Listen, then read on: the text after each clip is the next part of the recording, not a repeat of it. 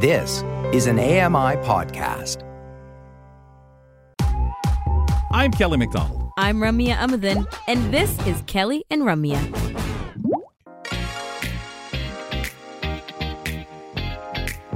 I see we didn't take any lessons from our earlier conversation with Fern Lulham about defensiveness, Kelly.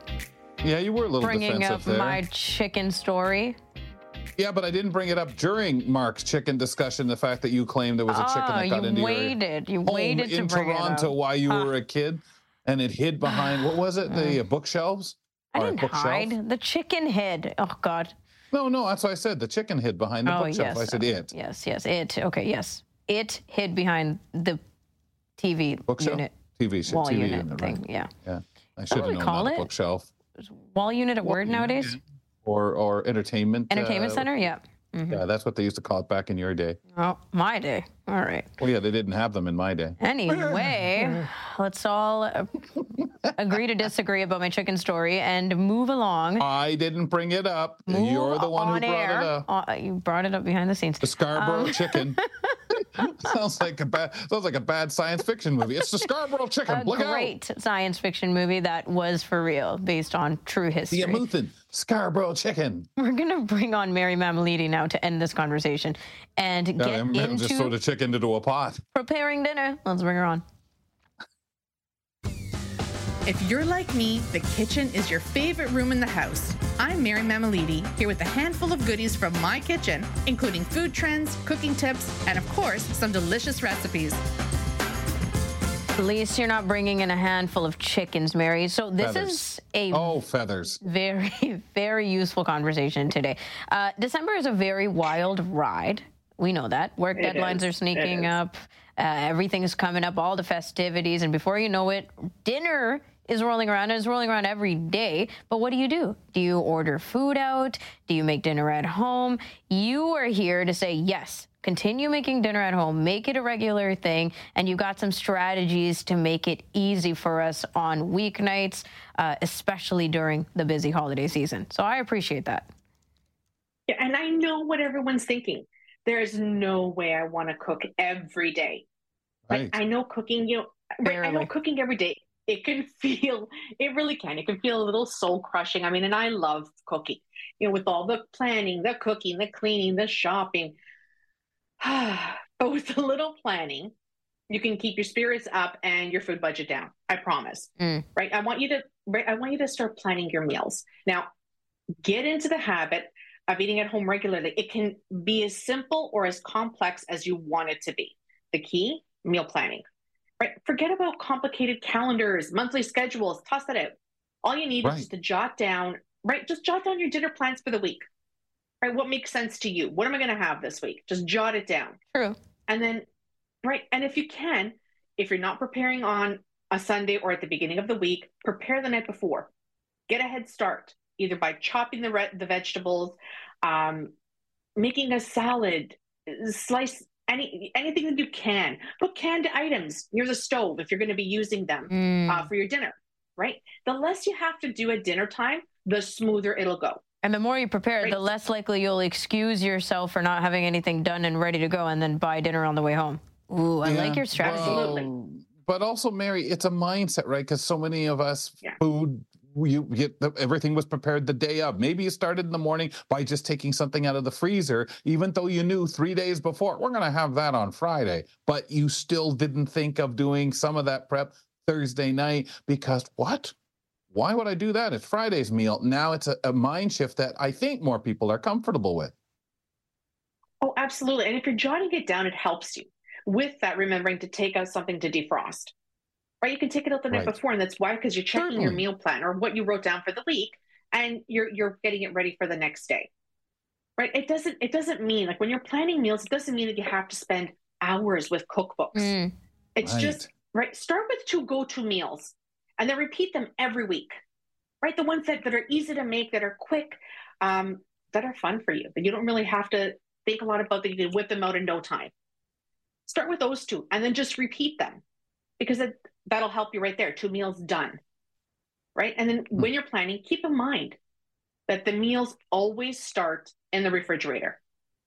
They always do, because you want to see what needs to be used up in the fridge, right? Think of a meal, of something that you have leftover bits in the fridge. Think of a meal to make with that. Check your pantry, right? And then anything that's missing, that's what goes on your shopping list. And then voila, another meal done. So now you've got 3, right? You've got your 2 repeats. You've got this one. There's 3 already done for you. Easy peasy.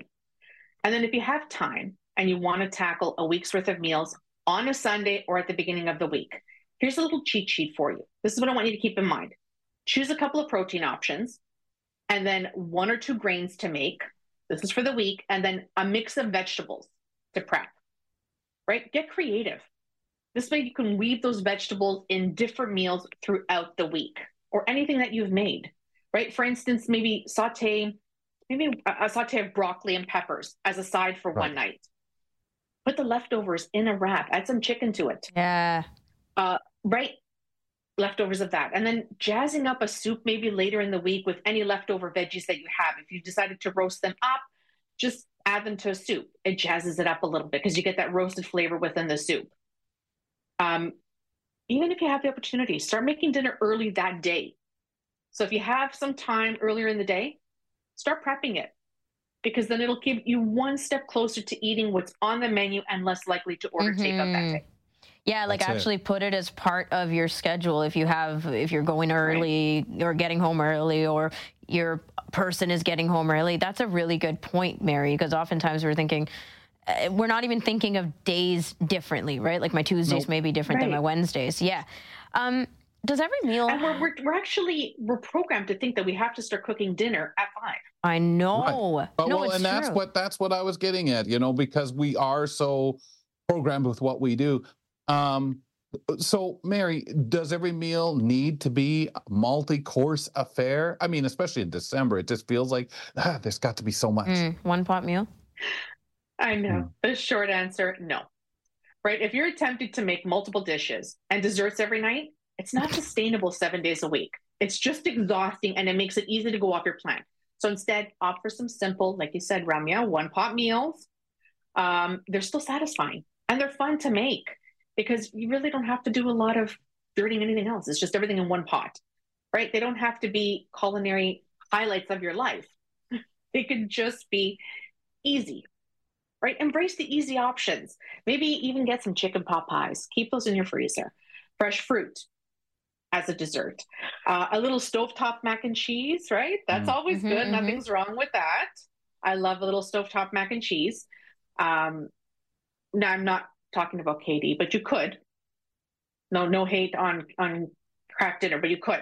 But I'm talking like maybe some macaroni. Just melt down a couple of different cheeses. We're good. Shakshuka all about the is cheese. Another one that you can do. I'm all about the cheese. I love the cheese.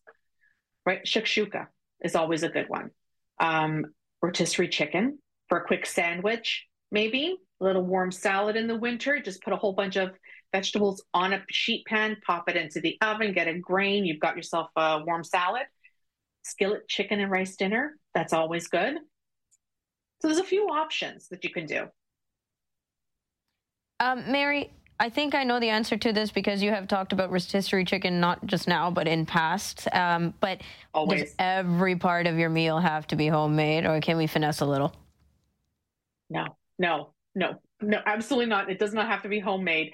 Prioritize what should be homemade and what shouldn't. Mix it up, right? It all boils down to your personal preferences and your budget.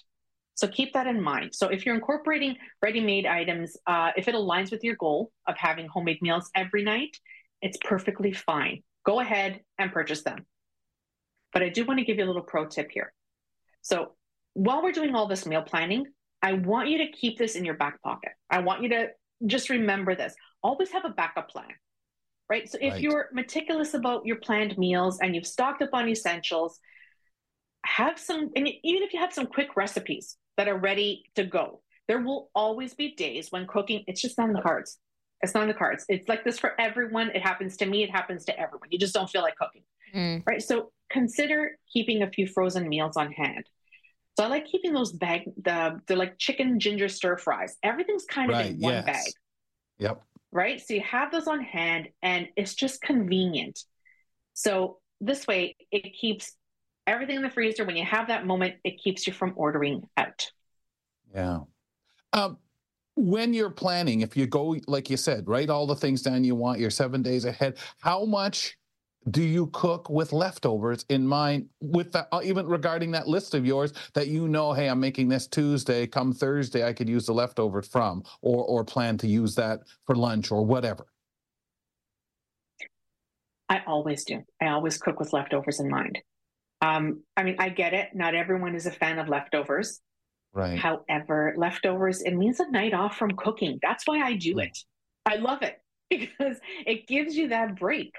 So it's worth making peace with your leftovers and cook with leftovers in mind. Yeah. If you can, right? If you have leftovers after every meal, another strategy is consider making one night of the week, your designated leftover night, where all you do is eat the leftovers. Gosh. Eat all the junk left behind. More than one night. And also, like in the past, again, you've talked about using leftovers in repurposing leftovers in a different way, right? So again, so many reasons to cook more than you need to. I guess. So many different ways, like whether you're using for sandwiches, whether you're mixing it in, or one side dish with the main meal. Yeah. And nothing goes to waste, right? So you're eating it all up, you're consuming everything, and everyone's happy. Yep. Oh, Mary, and your wallet's happy. Oh, God. Well, and Mary, I wish we could say nothing goes to waste, but in Canada, according to the statistics, lots of food goes to waste that we should. And it's when you talk this way, you think of how criminal is and how unnecessary. Yeah, absolutely. And this is us doing our part.